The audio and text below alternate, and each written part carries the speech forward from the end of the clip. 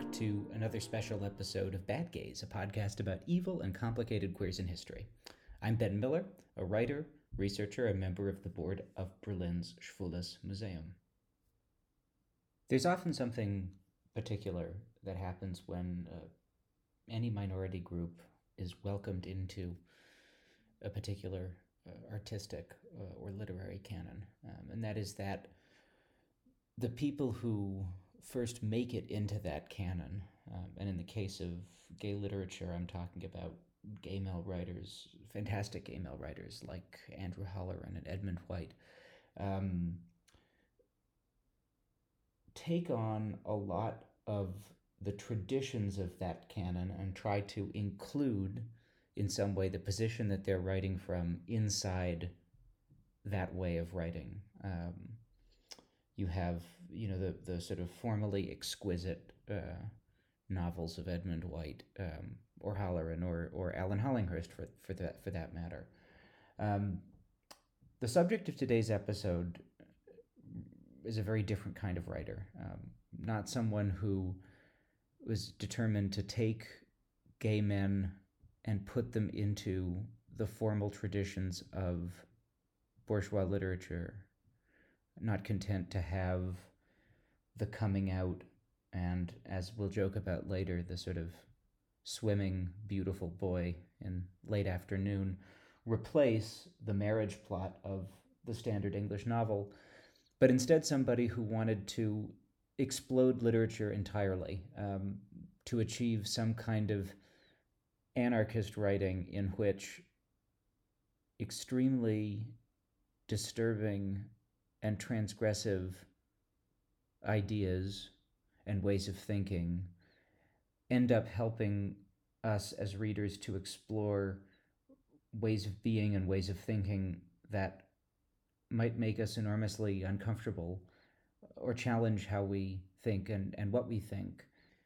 Dennis Cooper, the subject of today's episode, once wrote, "When I started writing, I was a sick, teenaged fuck inside who partly thought I was the new Marquis de Sade, a body doomed to communicate with Satan, who was using my sickness as his home away from home.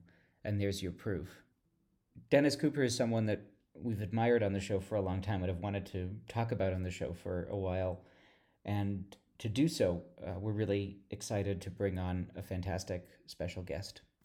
Please do note that this interview was recorded over Zoom, and please forgive any audio quality interruptions that may occur throughout. Bad. And so to answer some of these questions about Dennis Cooper, I'm happy to welcome our very special guest, Diarmuid Hester, who is a research fellow in English at Cambridge University and who has just written Wrong, a critical biography of Dennis Cooper. Well, thanks very much for having me, Ben. I'm a really big fan of the show. And yeah, I mean, for me, who better to talk about as a bad gay than Dennis Cooper, right? I mean, the reason why it's called a critical biography, right? Which distinguishes it, I think, on the one hand from a regular biography where, I'm kind of sick to death of these regular biographies that where, the work is kind of, it's only important insofar as it illuminates a life. It doesn't seem to have any kind of interest on its own. And then on the other hand, then you've got these, academic monographs where the life doesn't really seem to matter that much at all. So I hope that a critical biography kind of splits that difference and it does appeal to a broader audience, and I think it has, it's kind of, there have been a lot of people who have been interested in it from, academics and fans and readers and, general public, I suppose. Yeah, and that is kind of the approach that we also try to take on the show, right? Where this kind of life story is used to illuminate something broader, without being too deterministic or without getting without falling prey to this sort of biographical convention where, yeah, as you say, the things that the person actually puts out or does, or the ideas that they have, are just kind of narrative devices to move you through this sort of plot from birth to death. But to jump on that plot for a second, because it is it is a way to get started. Why don't we start by kind of going through Cooper's thankfully ongoing personal and kind of creative biography. Maybe say a few words to listeners who may not be familiar with his work about who he is and how you would describe him. Absolutely, yeah. Well, so I mean, as a thumbnail sketch, maybe you could say that Cooper's a Los Angeles writer. He's best known for his transgressive novels, transgressive queer novels that he wrote in the 1990s.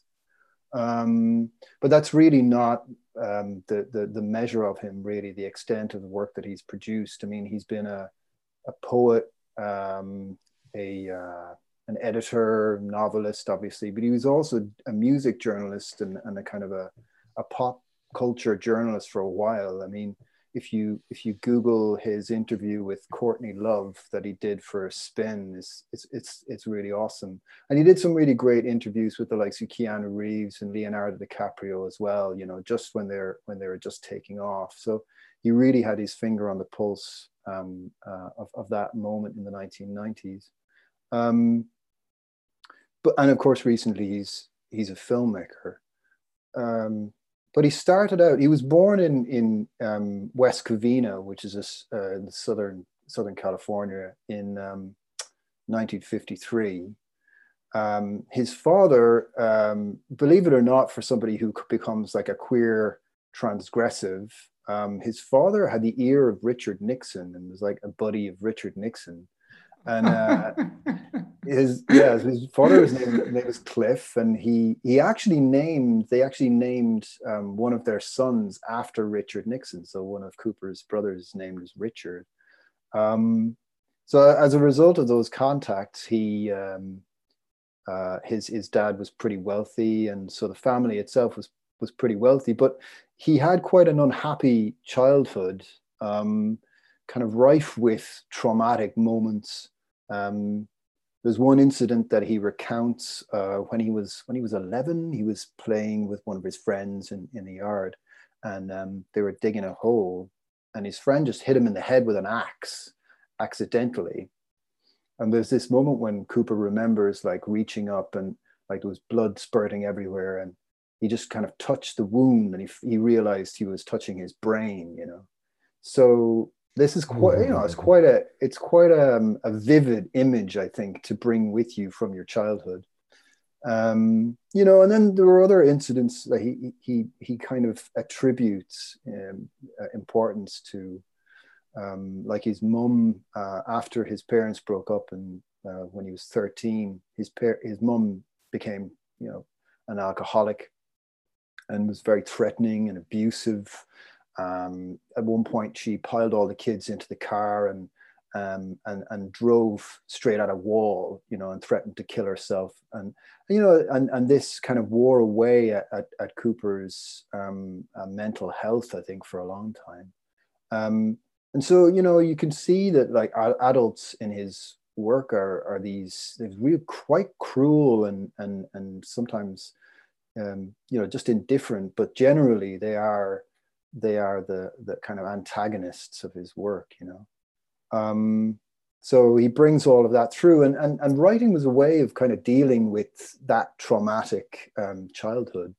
And he found that it was a way to kind of lend some kind of logic to the world, to this very disrupted world that he was perceiving around him. And you know, he came across the Marquis de Sade as one of his first kind of literary influences. So the way that kind of world was constructed obviously had a very particular bent, let's say. So he read 120 Days of Sodom, and I think when he was 16, he decided he would like write a version of it using all of his like schoolmates in the various roles of like libertines that were violently murdering and yeah, doing whatever they want to do. Yeah, there's this Joyce Carol Oates quote that stuck with me, that you as a writer will always end up being, whether you like it or not, dominated by what you were reading when you were about 16. And I think it's very true. And I also think it's particularly interesting given the extent to which, and we'll talk about this later, that adolescence, and especially male adolescence, and especially the kind of disaffected um, male adolescence that seems to have been his, is so much one of his kind of ongoing artistic themes. Mm. The eroticization of that kind of disaffected adolescence, or in a book like God Jr., it's kind of, I mean, the absence of the disaffected adolescent who has been murdered by the father. I mean, yeah, regardless of its presence, it still has a kind of determining influence on his work, right? But that's really interesting because, you know, one of the other writers that he finds at that time is Arthur Rimbaud, you know, the kind of bad boy of French symbolism, you know. And so Sade and Rimbaud, and Rimbaud has obviously been, you know, idolized by numerous rock and roll musicians and punks in the years since. And it was this kind of like, And David Wojnarowicz, famously, the yes, of Rimbaud Phase course. series. Yeah, and Patti Smith, you know, with the Go Rambo, Go Rambo. And so, yeah, you get this sense of a kind of an adolescent fervor in Arthur Rimbaud's work, you know, and in the book I refer to it as like a poetics of adolescence, where you have lines rushing ahead, you know, these lines of his poetry that are half finished, and he's so full of energy and moving on to things, but you know, voracious in terms of his interests. Yeah, so those two influences, Marquis de Sade and Rimbaud, were hugely influential to Cooper, even when he was a teen. And do we know if he ever ends up completing any of this 100 Days of Sodom project, or what is there a writerly output at this point? If so, is it destroyed? You sort of hope for his sake that it was destroyed, because, you know, no one's teenage writing. Well, I mean, Rimbaud's own teenage writing is maybe one of the only exceptions in terms of teenage writing that that you know, deserves anything other than a furnace. Well, yeah, I mean, it did get the furnace, I'm afraid. Yeah. Or maybe I'm referring only to my own teenage writing. No, I mean, yeah, his Sort of his functionally similar to acne, you know. yeah, his version of the 120 Days of Sodom was incinerated. Yeah, he had it under his bed, I think, and he at one point realized that his mom was going through his stuff, so he had to burn it pretty quickly.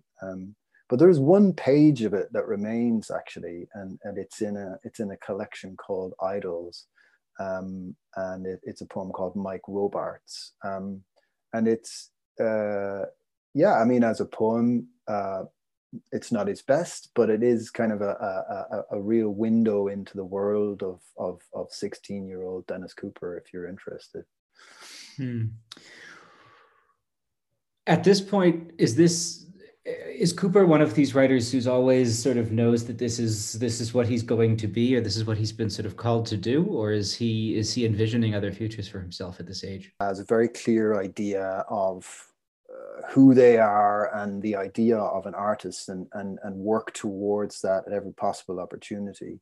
I mean, I spoke to one of his friends, Amy Gersler, who's an incredible poet who works in Los Angeles, for the book, and she remembered that, you know, when she met him while he was still, you know, a teenager, she met him, and she recalled that he took himself absolutely seriously as an artist, you know, when they were in college together. So yeah, and so he had this kind of charisma you know, and he always had this kind of drive toward making himself an artist and a poet, I think, first and foremost.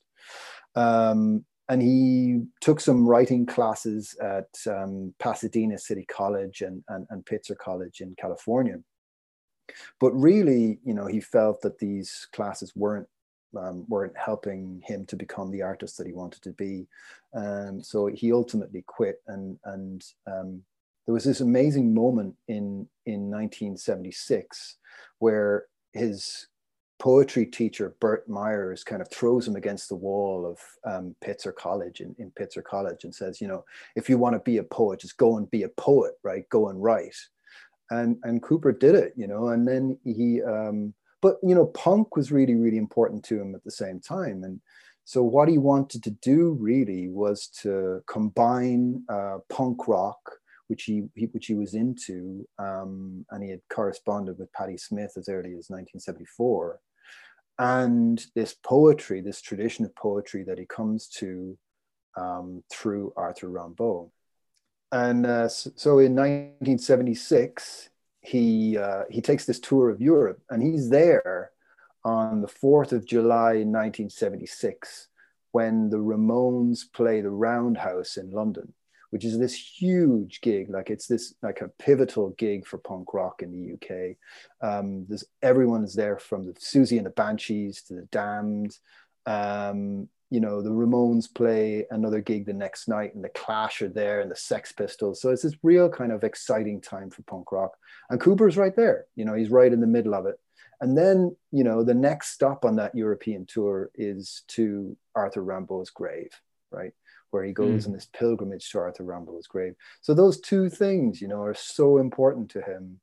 And he you know, he works to kind of combine that in his poetry and his work when he gets back to Los Angeles in 76.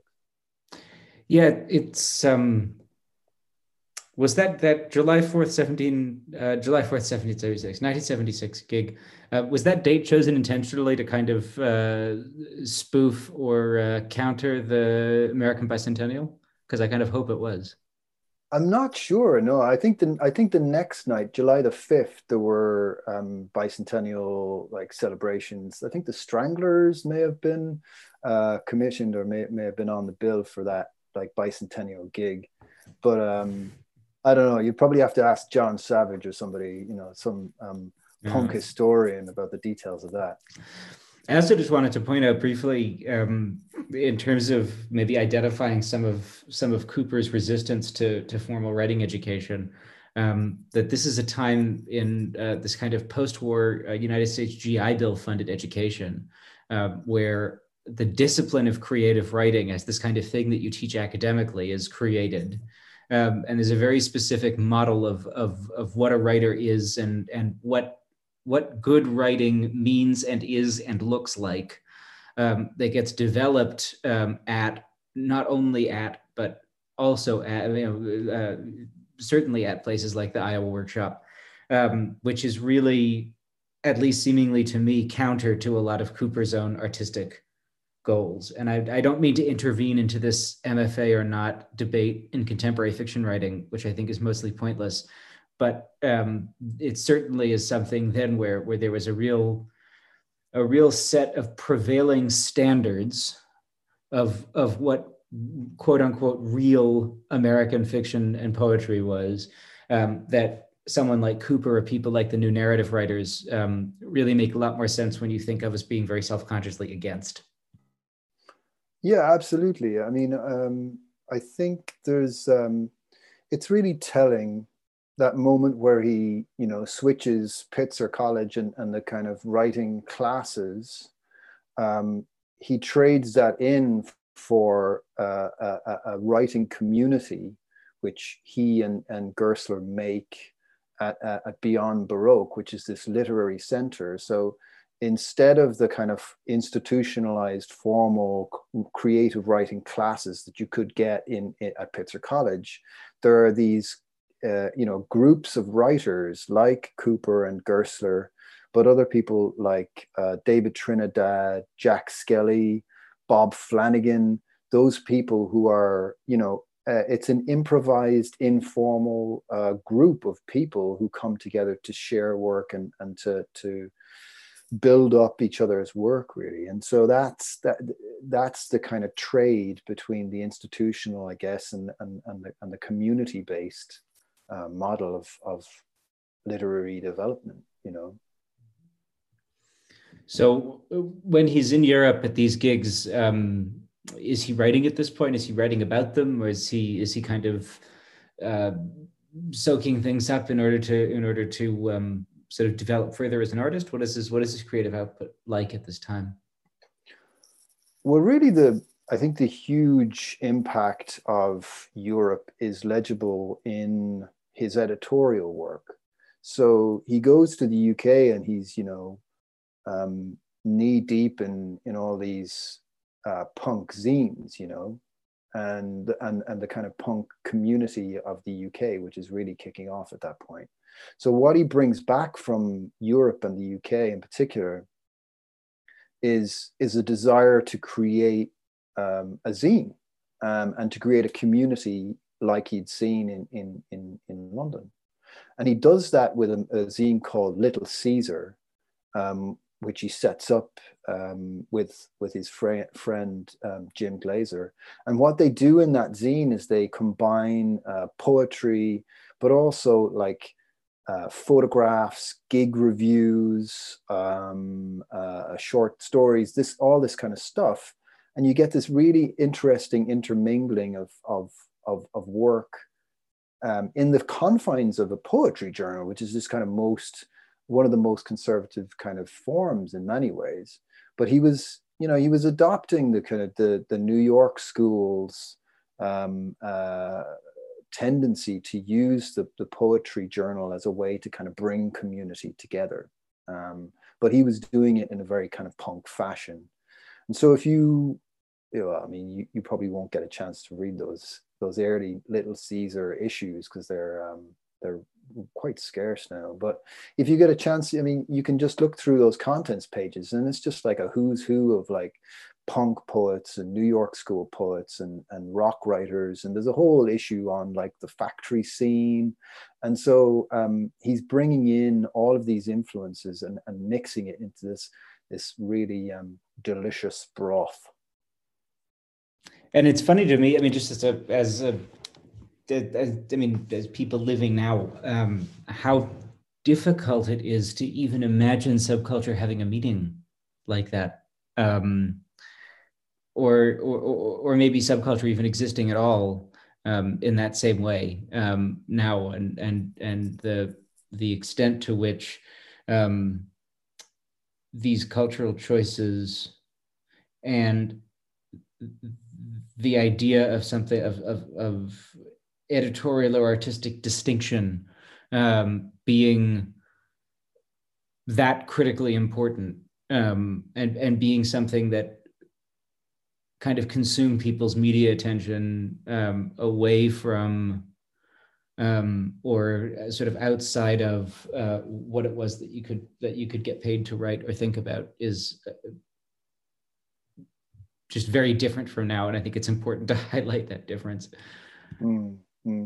I mean, you know, I think it's that editorial position which is really important. But he's also, you know, around the same time, he is the head of a reading series at that place Beyond Baroque that I was telling you about, which is in Venice in Los Angeles. And as part of that reading series organizer, you know, he does what he's trying to do in the pages of Little Caesar, which is that he brings in poetry, but he also brings in punk. You know, the band X, that punk band X was formed at Beyond Baroque, you know, during his time there. But also he brings in, which he wouldn't have been able to do in Little Caesar, I suppose, but a lot of this performance work that's really starting to kick off in Los Angeles at the time. I mentioned Bob Flanagan, who some of your listeners may know as, you know, super masochist Bob Flanagan, who was also an incredible poet. And his career really started through Beyond Baroque, and he met his partner and collaborator Cherie Rose there.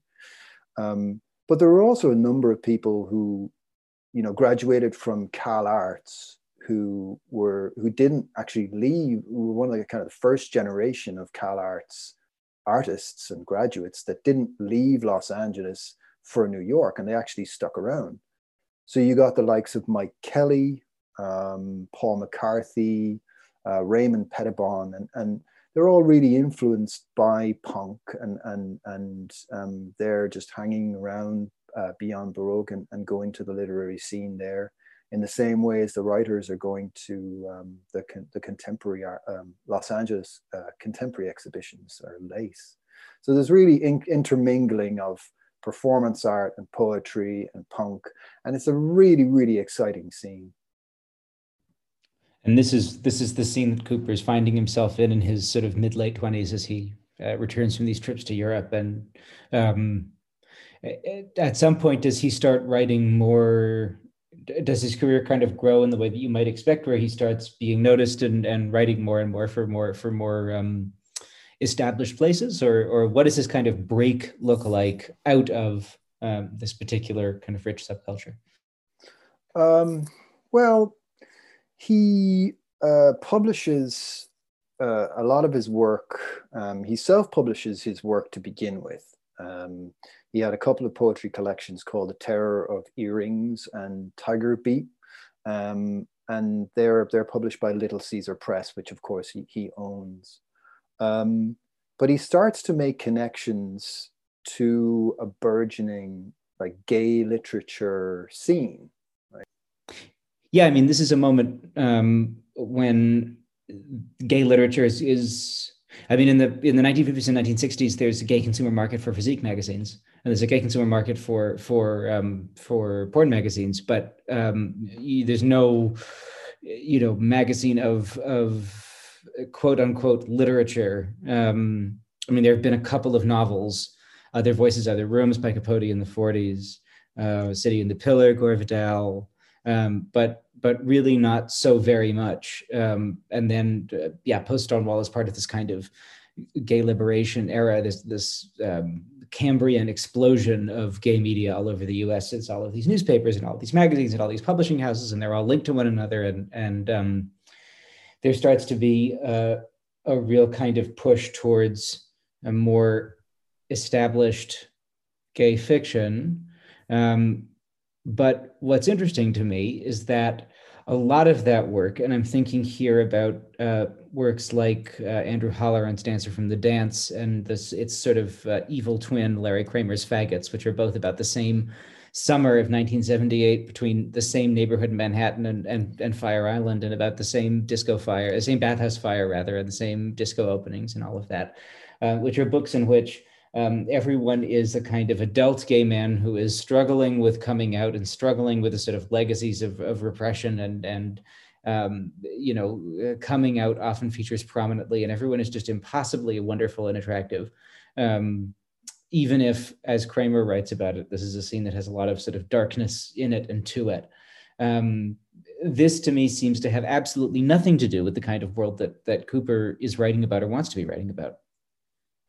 Yeah, I would agree. But at the same time, it's very interesting that he's published by Holleran's, let's say, peer, colleague, Felice Picano. So Felice Picano is, one of what was called the Violet Quill writers. How much kind of importance you put on that group of writers, which seem to be, just white middle class gays, is another question. But when Picano puts out Idols, which is one of Cooper's big poetry collection, when it's put out with Gay Presses of New York, it's got this kind of buff Adonis type a character on the front cover. And Of you know, if course. you, I mean, you know, Cooper has always his characters have always his characters and his obsessions and the objects of his desire and his writing have always been, you know, slim, shy, retiring, kind of long-haired, you know, kind of adolescent type bodies, you know, and so really Picano kind of twists the narrative in some ways there, you know. But it is interesting to think about the relationship between Picano and Cooper, because you know Picano then puts out Safe, which is Cooper's novella. It's when he shifts to prose writing. He really gives up poetry for many years from the point when he publishes Safe in 1984, and yeah, and you know he really does resist the aesthetic and the interests of the people that you've talked about: Andrew Holleran, Felice Picano, Ed White, who is a friend of Cooper's and who wrote an introduction to one of his collections of poetry. Yeah, these were all the Violet Quill readers, and there's an interesting review that Cooper writes of the Violet Quill compilation, like anthology, where he says that the Violet Quill is bullshit, and it's just representative of this kind of homogenous gay lit that he has never really wanted to be part of. Right, because there's an extent to which wanting there to be a novel that does all of the sort of nice, good conventional novel things and yet is about gay people, is, you know, it's just wanting to be part of a kind of bourgeois literary poetics that you know are very much up for and important to critique. It's interesting that he immediately goes and bites the hand that feeds. Is there a reaction amongst these writers to his denunciation of the Violet Quill, or are they sort of, do they see supporting him as some kind of duty, as in like we the community have to lift up all of our talented writers, even this little pipsqueak, or how does that kind of go down? I mean, I don't know. I don't know if it's immediate. I mean, he's published by Picano in the early '80s, and then it's not until '94 when he, you know, kind of reacts in that way. And I think you know, I think it's worth remembering that the early '80s is very different from the early '90s, you know, and in the '90s, by the early '90s, you see a kind of a newfound coherency to the idea of gay lit, right? I mean, that is a reaction, I think, to the AIDS crisis, where the community kind of coheres, and there is a certain very distinct vision of what constitutes, you know, gay writing, and Cooper has always been pushing back against that.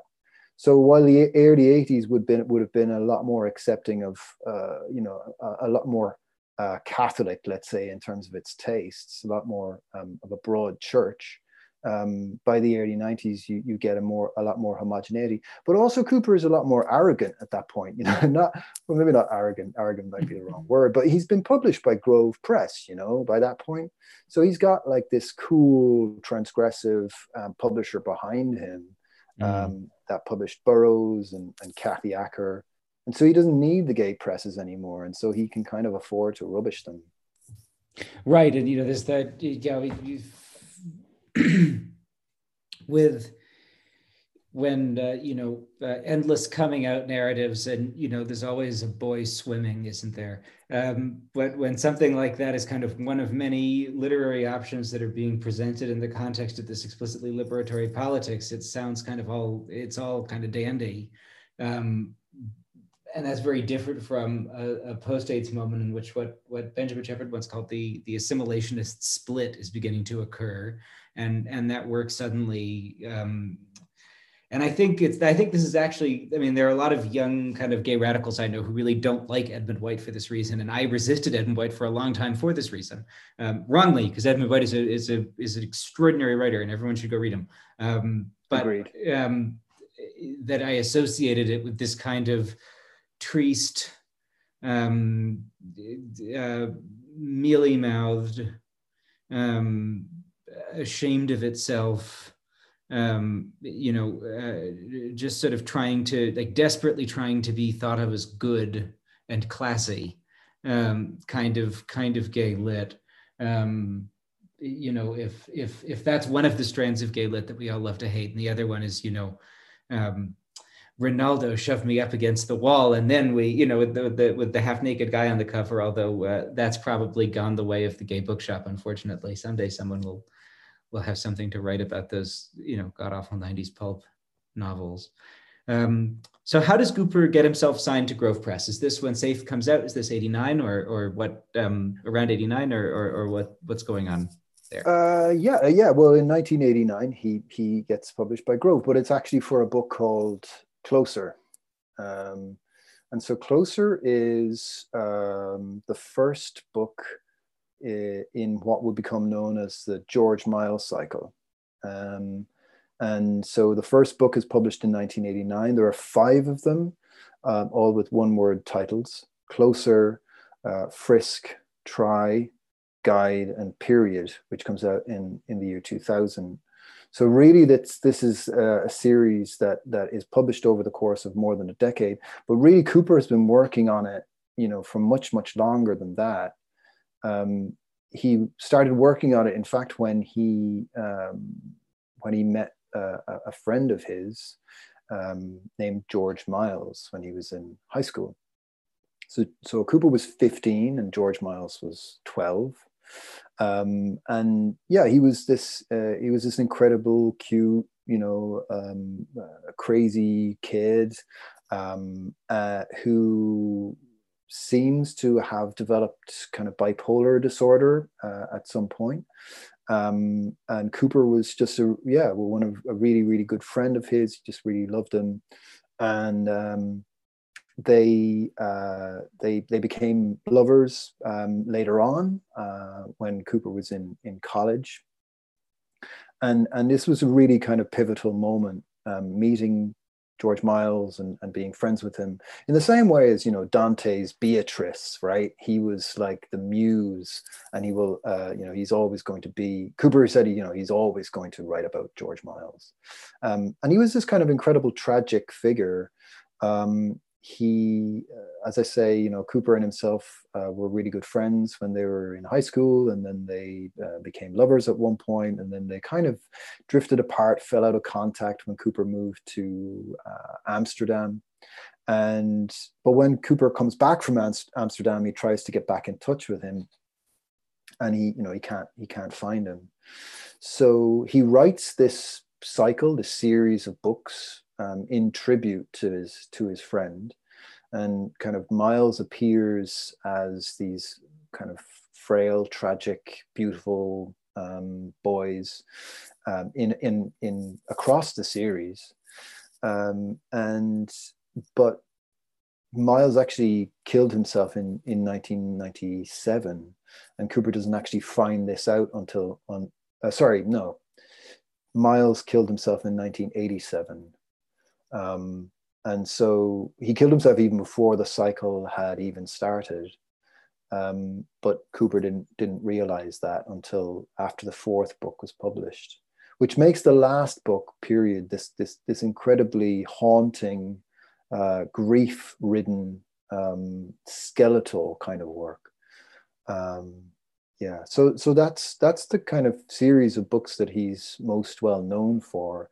It deals with like high school students. It's got sex and death and drugs and heavy metal, and so this is why it was super, super transgressive. I mean, you just add video games in there, and the conservative right's just going to go apeshit, right? But so that is his kind of it's his masterpiece, and really it is a remarkable work. And I think the idea that somebody like him was able to write this series over the course of a decade, and it's so coherent, and it's so deep in terms of its themes and formally and so on. I think that's testament to I mean, his vision, of course, but it's testament also to the incredible relationship that he had with Grove Press, which allowed him to do that. And do you want to, I mean, before we talk about the reaction to this work, maybe it would be interesting to hear about how you contextualize it in a critical sense. So focusing on the critical part of critical biography, because we've been heavy on biography so far. Other than these kinds of formative experiences in punk and metal scenes in LA, what is the writing of these books like? Where are they coming from, and how would you put them in conversation? Well, I mean, I think what's most interesting to me is was when I went into the archive, Cooper's archive, which is at NYU, and it's part of the Downtown Collection of Archives.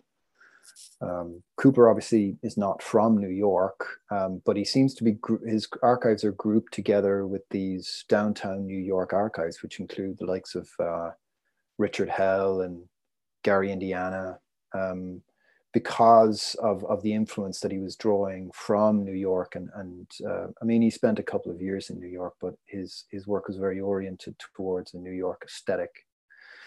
And so my interest in the George Miles cycle was really came out of the work that I found there in the archive, where Cooper develops all of these diagrams very early on, in terms of and that allows him to develop a structure for the cycle as a whole.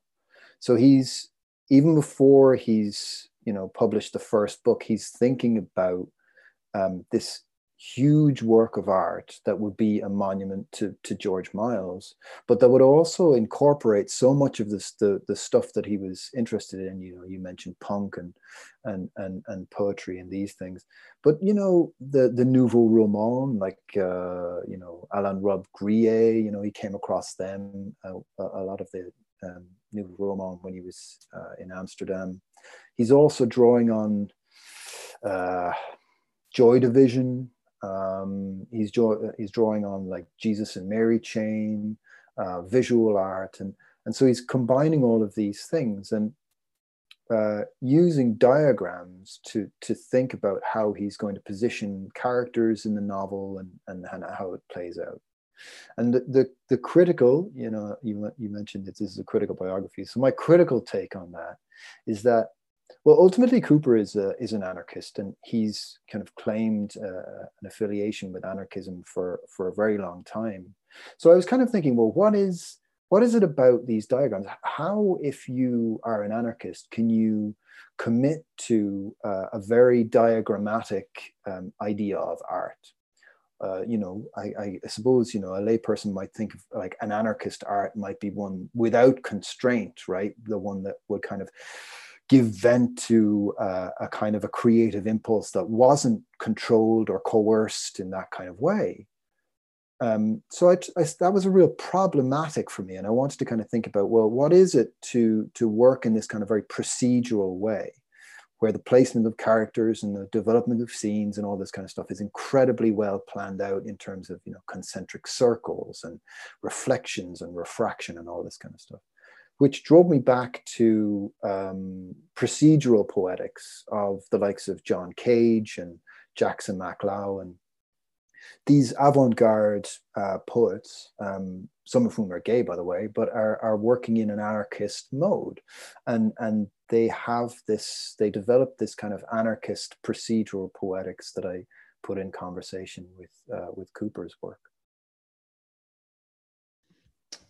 That's interesting that you talk about an anarchist art that sort of emphasizes this particular kind of stylistic constraint. I'm wondering if you have thought about Cooper in conversation with some of the early 20th century German anarchist masculinist gays. I think particularly of a guy named John Henry Mackay, who shares Cooper's interest in adolescence. And I say their adolescence is in the state of being, not adolescents as in the people, although we'll get to that later, I'm sure. And also some of these anarchist political convictions. Is Cooper thinking of himself as being part of this kind of lineage of anarchist gays, or is this kind of a, I mean, I certainly he's thinking of himself as an anarchist, but is he thinking of himself in this kind of lineage, or is this someplace you're placing him, or am I just sort of making wild connections here that don't really connect to how he or you think about him? Well, I mean, I haven't made that connection, but I think it could easily be done, and I'm not sure. From my research, I'm not sure that Cooper engages with it, but really the way he comes to anarchism is through punk and through a kind of queer punk movement in particular called queercore or homocore. We can talk about that in a little bit if you like. And so that's his real experience of it. You know, he also reads Emma Goldman. I mean, in the book, I also try to think about him in relation to this bisexual anarchist, American anarchist intellectual named Paul Goodman. And Paul Goodman could easily go for the title of bad gay as well. You know, I mean, he was a very well known intellectual during his era. But once he died, he seemed to kind of fade very quickly from view. But you know, there are people like Frank O'Hara is very influenced by him, as is, you know, Jack Spicer and this kind of underground gay poetry community, right? Cross-continental poetry community in San Francisco and New York. And what I try to do is to tease out how Goodman's ideas, and his idea, one of his principal ideas, is that in the aftermath of the Second World War, to reduce the feelings of alienation and disconnection and trauma that persisted after the Second World War, the key thing to do was to create small communities of and in where arts are concerned, small literary or artistic communities. And to, you know, if you're a poet, you write about your friends. And, you know, that was really taken up by the likes of Frank O'Hara and the New York School, who name check each other all the time. And what I try to do, is to make the connection between Goodman's, you know, explicitly anarchist point of view, and as it trickles down through Frank O'Hara into Cooper's work. So there's not a direct connection, but I like the idea that there's a kind of an inheritance there that is under the surface of his work. Does that make sense? It absolutely does. It certainly does. There's another kind of big piece of Cooper's work that I'd like to talk about more specifically before we get into a more general conversation about some of how Cooper's work has been received, and then hopefully into what he's up to now. But and that's the novel The Sluts, which is from, I believe, the early 2000s, and which, if the Miles cycle wasn't already turned up to 11, I mean, maybe The Sluts turns it up to about 13 or something. It's the book that single-handedly forced my best ever writing teacher to change the way that she wrote her syllabus after a great deal of student protest. But it's a book that I have always had a lot of awe for. It's an incredibly put together and deeply disturbing thing. But why don't you introduce it and talk more about it? Sure. Yeah. Well, so The Sluts is, I think it's Cooper's most popular book. It's certainly one of his most critically acclaimed. It won the Lambda Literary Award for Gay Fiction in 2006 and various other awards. It is what we used to call a cyber noir, if that is not too much of an archaic term. But I love that. A cyber noir. I'm imagining like Keanu Reeves and Cameron Diaz and in early aughts haircuts and trench coats advancing That, through lasers. oh, that'll do it. Yeah, absolutely. With just a smidgen of Johnny Lee Miller, right, in Hackers. Oh, for sure. So anyway, so it's a mystery really that's set on the internet, and the book itself takes the form of various reviews, like websites that where you can review escorts, and so it begins with a review of an escort named Brad. And you've got his details there, his height, his hair color, his dick size, whether he's cut or uncut, whatever, and a description of his performance, right? And then the next review is another review of Brad, but the details have started to kind of change and move around, and you get various reviews after that, and the figure of Brad kind of morphs, and you're not quite sure if the Brad the people are talking about is the same one. So somewhere in the middle of these reviews, Brad dies. Brad is murdered, and so you're not quite sure if it's the original Brad or if it's a new Brad. But then the book moves on, and this Brad mystery starts to kind of take control of a community of reviewers, and they want to know more about who this Brad was. And you, as a reader, you are just as kind of culpable or just as interested as this group of people are. But then the mystery starts to bleed into them, and their avatars are suddenly under question, and one commenter could be another, could be the murderer, and it all winds up in typically pathetic fashion, as is the usual mode of Cooper's work. But yeah, I'm sure your teacher would have had some complaints, perhaps, about some of the scenes depicted, because, yeah, these commenters who are infatuated with the Brad thread, they're like, I don't know, the worst kind of fanfic community, right? So they develop these incredibly violent and sexually violent fantasies about what they would do to Brad were they ever in the same room as him, and they claim to be, at various points. So it's never clear, who Brad is, whether he ever existed. But what's very, very clear is that when you get a bunch of people on the internet and you divorce them from reality, it creates an incredibly toxic blend. And I think that's why the Sluts feels continues to be very relevant in the modern world.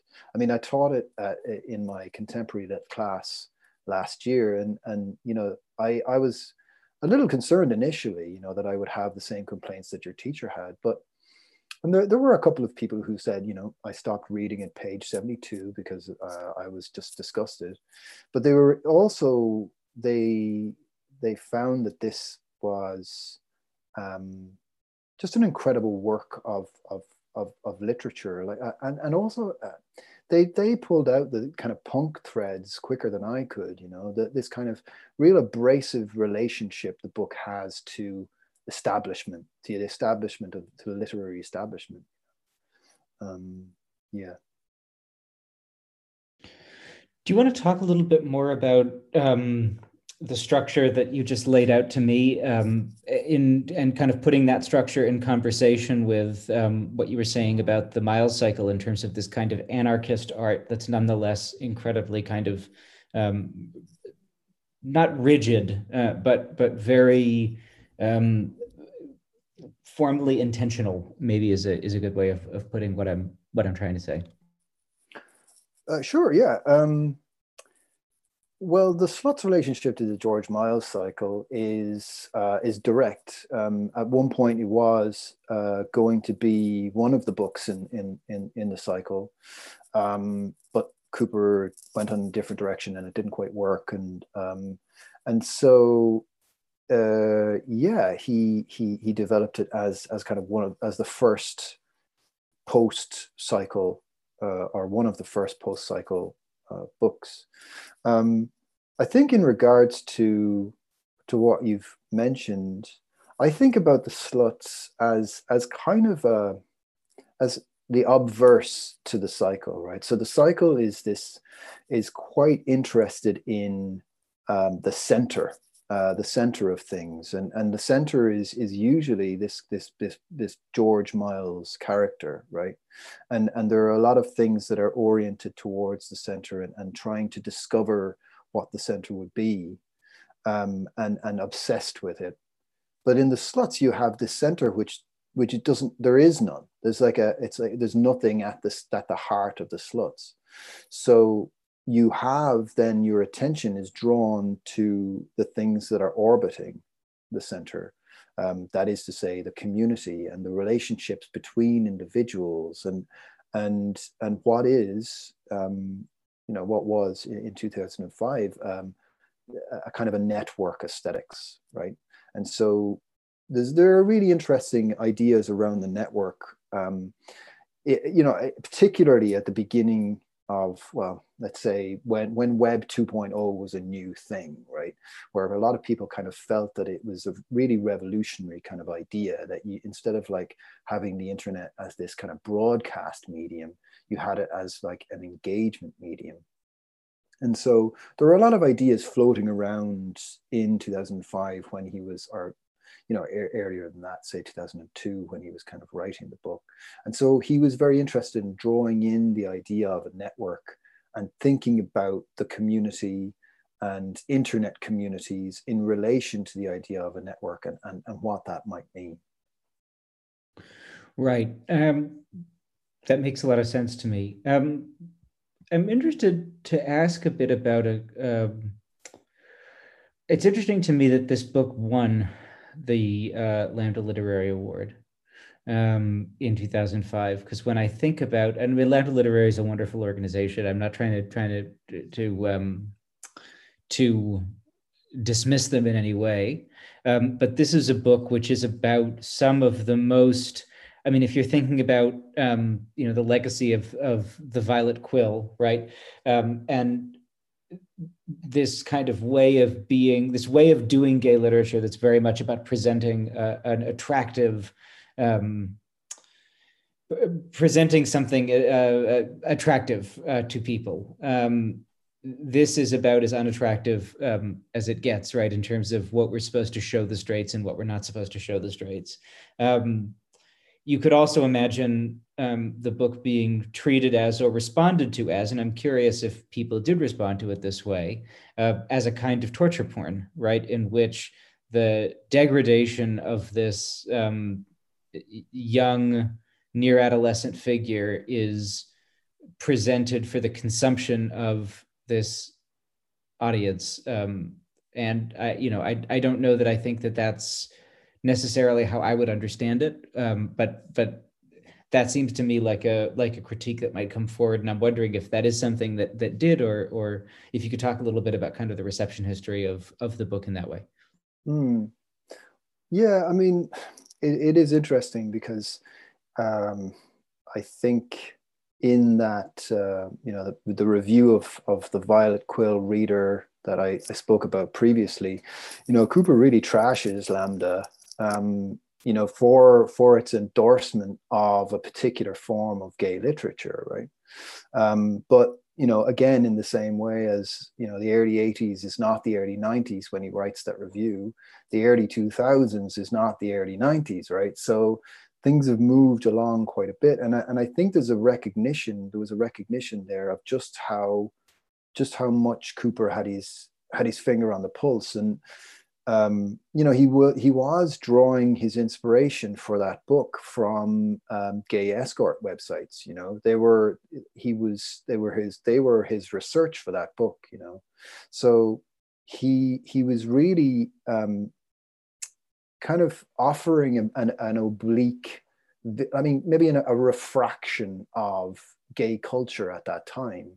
and offering the gay consumer, the gay writer, the gay reading public that very kind of that oblique vision of and a kind of macabre vision of what their culture might be like at some point.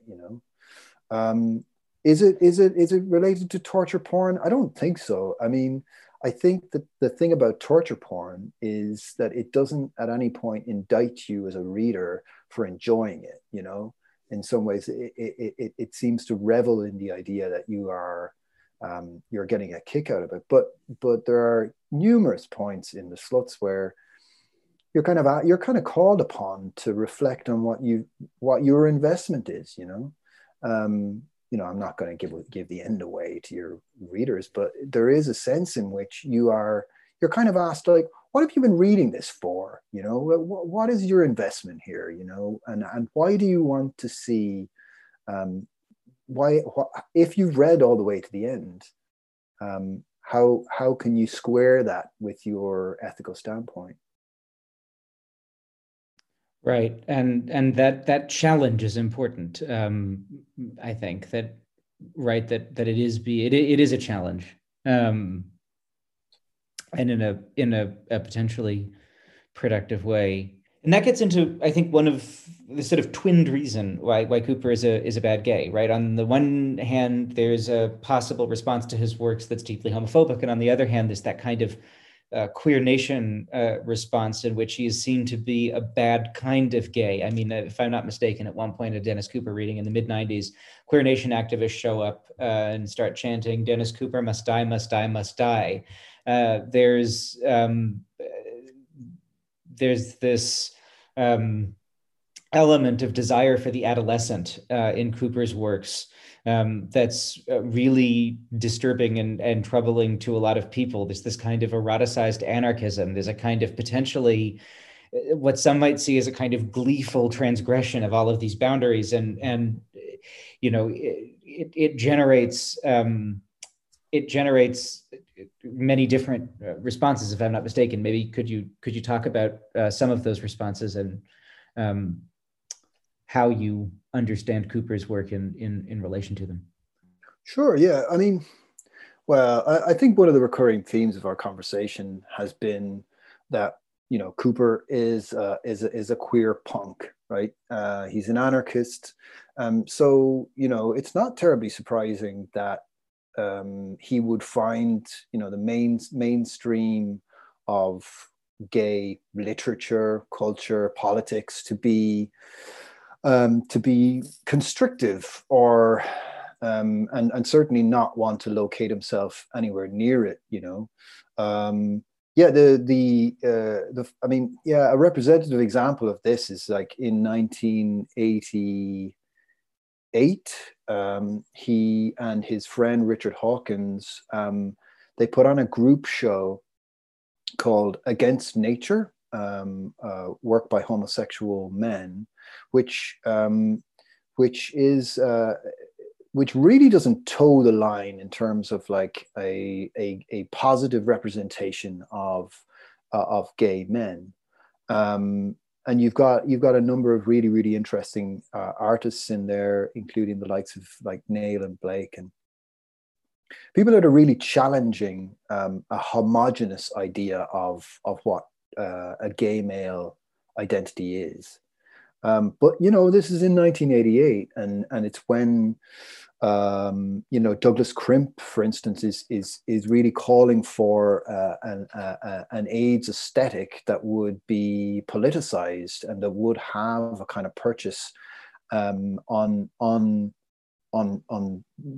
America, right, and on the response to the AIDS crisis. So the idea that you've got these troublemakers creating a dissenting view about what gay men are is quite abhorrent, or it's and I think they got into some kind of war of words with Douglas Crimp over this group show.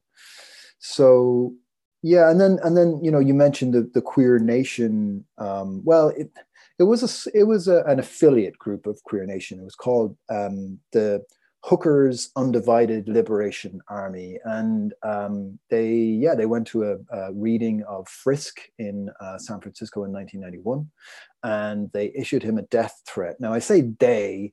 It actually turned out to be just one guy, and he hadn't even read Dennis Cooper's work, and he condemned it on the basis of the fact that it was exploiting abused teenagers, and in that way endorsed the abuse of teenagers, which is an absolutely absurd position to take, especially from someone who hadn't even read the books, you know.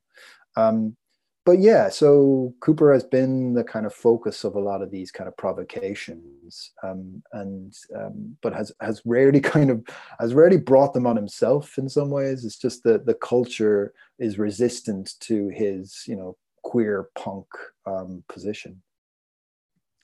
Right, and it's it's a kind of transgression that only seems gleeful and for its own sake if you don't have much of an idea of what's actually going on. Like there's, as you point out, I think in the book, and it's one of the reasons why I think it's a good book.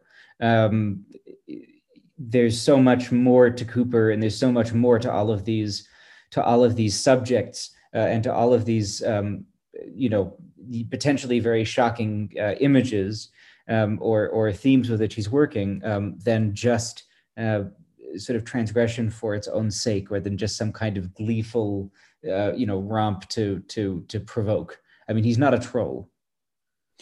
Yeah, absolutely. Yeah, I mean, I think he, you know, let's say in relation to the Against Nature show, he was defending the idea that that art could be something other than, you know, agitprop, right? Could be something other than propaganda for a particular cause. That it had a certain kind of imaginative freedom, and that you know, were all of the queer artists at the time to toe the line, then, you know, queer art as a result would be massively impoverished, right?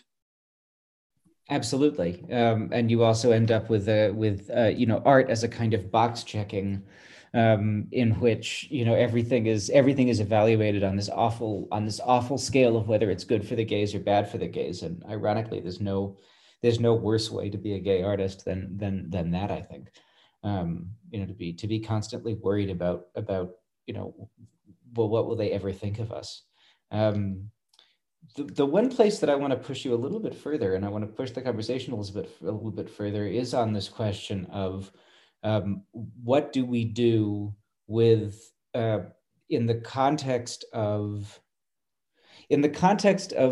gay liberation and of sexual liberations, overly optimistic at best, understanding of or argumentation about what the sort of liberation of the sexuality of young people would and could achieve, right?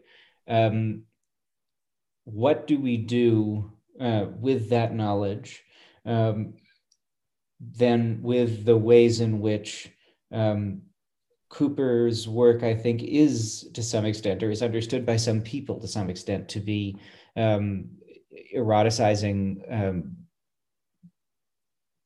abuse. Right. Okay. Well, okay. Let me just read you Cooper's response to this, because I think this is probably the best point to start from. Right. So, you know, people have the word kind of pedophile has been thrown around where it comes to Cooper's work. Is that okay? Can I read his response? Please do, and please also tell us where you're reading from, and if we can link to it in the show notes, we will. Sure. Yeah. So this is from a Paris Review interview with him, and I think you can get that on the Paris Review website. Okay. So Cooper says, "It's strange to me that some people assume the older characters in my books represent my viewpoint, and that the younger characters are objects to me in the same way as they are to the fictional adults. There's a reason the readers who most love my work say they relate to it tend to be young. I think that unless you come to my work with hard preconceptions and prejudices, it's obvious where my sympathies lie.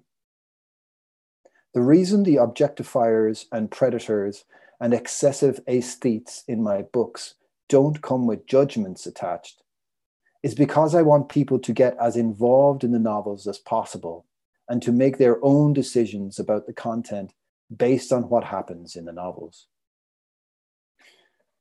So I think that for me is a pretty good defense, just in terms of how he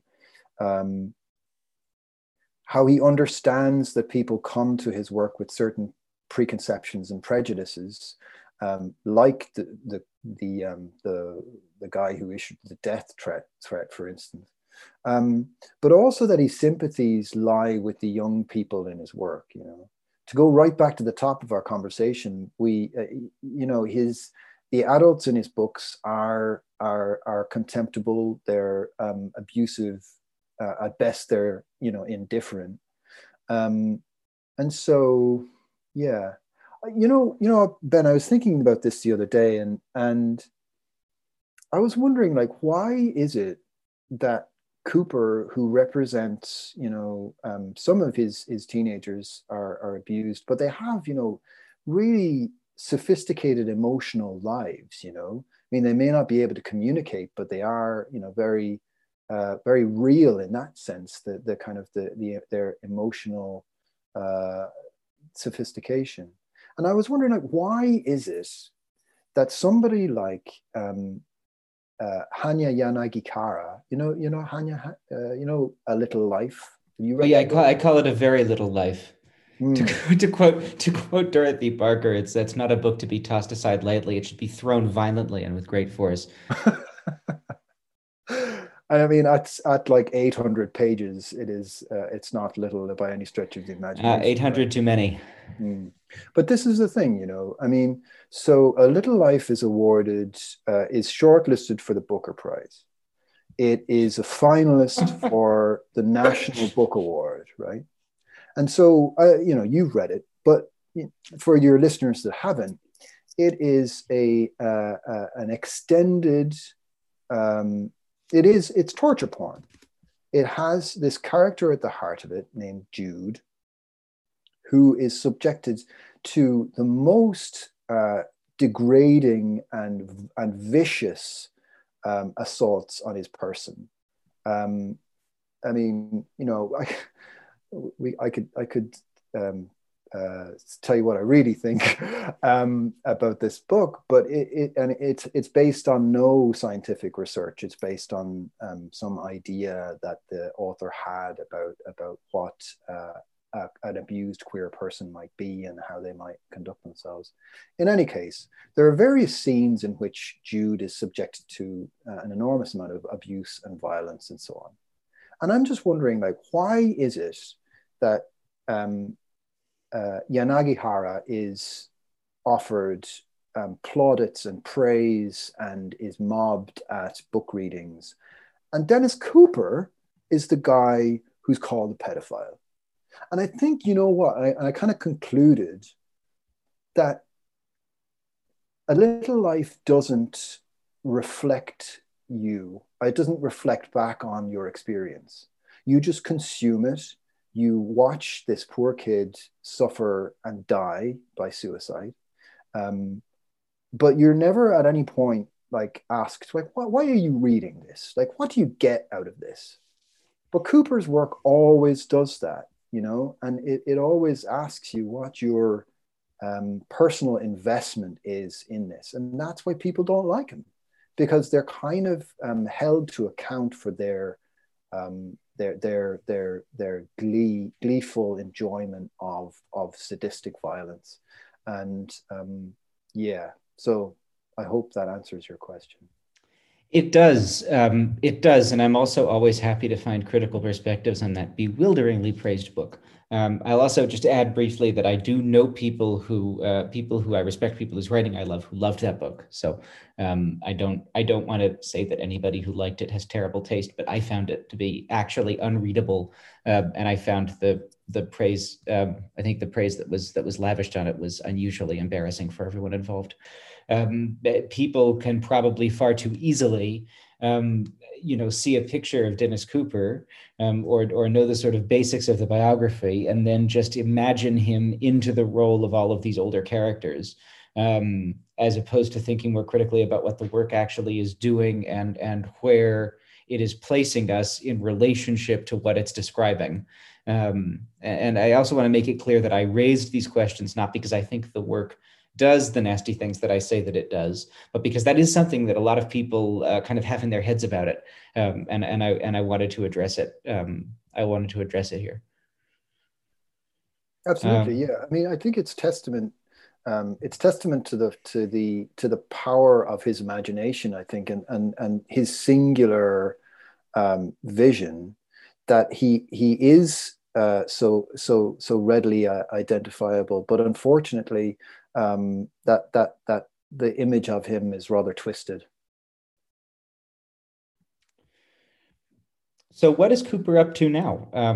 Is he still an active artist? What kind of things is he and has he been making? I know he has turned to films. I saw last week in preparation for the show, but also I wanted to see it for a while. A kind of astonishing, and very deadpan and very terrifying for being so deadpan, a film about the death-obsessed French teenagers called Permanent Green Light that he made in collaboration with Zach Farley. But what else is kind of going on with Cooper now, and where can people find him? Well, his he seems to be have always been on the kind of cutting edge of things, and he's so he absorbs influence in such a ready way. Um, he was he, in addition to film, he's also created a few GIF novels, or GIF novels, which are these a very interesting, very strange sensation-based work. So GIFs are kind of they're kind of the vernacular of the internet, right? The way that we respond to things, the way that we react. These reaction GIFs are a kind of a shorthand for many things, and he figured out that you could kind of put them in different sequences and create a kind of a sensation from one GIF to the next, and so they're really they're really interesting. I was still kind of trying to get to grips with them when I was finishing the book, but I think there's a huge amount more work to be done on those, because they really do kind of bisect the line between his previous novel writing and his turn to filmmaking. So, as you mentioned, he also his first feature film that he directed with his collaborator Zach Farley was called Like Cattle Towards Glow, which came out in 2015. And then Permanent Green Light, which is about a teen who he doesn't want to die. He just wants to disappear. Like, he wants to explode, but he doesn't understand. I mean, no, he understands what he wants to do very, very, very well. But I think I'll leave it to your listeners to track that down. He's also got a book coming out, so he hasn't finished with writing. His most recent novel is going to come out at the end of this year. It's called I Wished, and it's an incredible personal. It's one of the most personal books that he's ever written. I think it's a really powerful piece of work, and I'm sure it will be a landmark event. Its publication, which is, as I say, it's in late 21. It's also we shouldn't hesitate to mention his extraordinary blog, which was taken down by Google for a while in a kind of big actually a really sort of prophetic scandal about that foretold a lot of the conversations that we're having now about the power that a limited number of platforms have over online expression. His blog to me is always a path, a portal back into an internet that was much more full of creative possibility and strange kind of subcultural yearnings. And I'll link to it in the show notes. It's not the easiest thing in the world to navigate, but certainly a wonderful resource and something that I find myself reading a lot. So we always have the same last question on the show, which is, Dennis Cooper, bad gay or not bad gay? And I'm going to ask you that question, but I want to add a little corollary to it because it sounds like you're familiar enough with him to at least be familiar with upcoming and unpublished manuscripts. So A, bad gay or not bad gay? And B, how would he answer that question?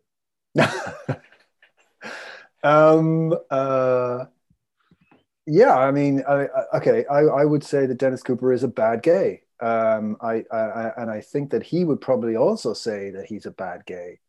Yeah, I mean, because I think, going back to some of the things that we've talked about on the show, he has a real aversion to what a kind of homogenous view of gay identity would be.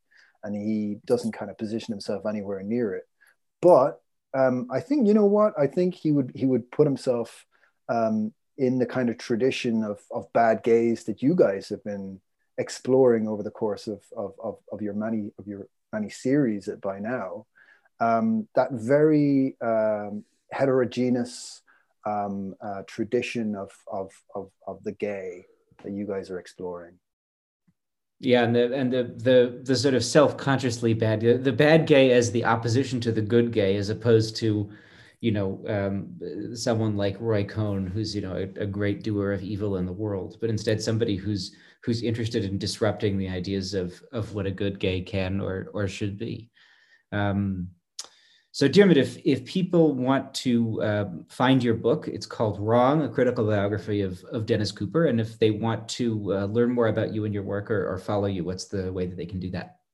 Yeah, you can head to my website, which is diarmuidhester.com. I'm also on Twitter at DEHester. Great. Well, thank you so much again for joining us for this conversation. You can follow me at Ben Writes Things. You can follow the show at Bad Gays Pod. And you can visit our website at badgayspod.com to find t-shirts and an episode archive, and also a link to our Patreon, which is how we are able to make our full seasons and also our special guest episodes like this one. So until the next time that we're back, stay safe and stay healthy. Bye. Bad. Bad. Bad. Bad. Bad. Bad. Bad. Bad.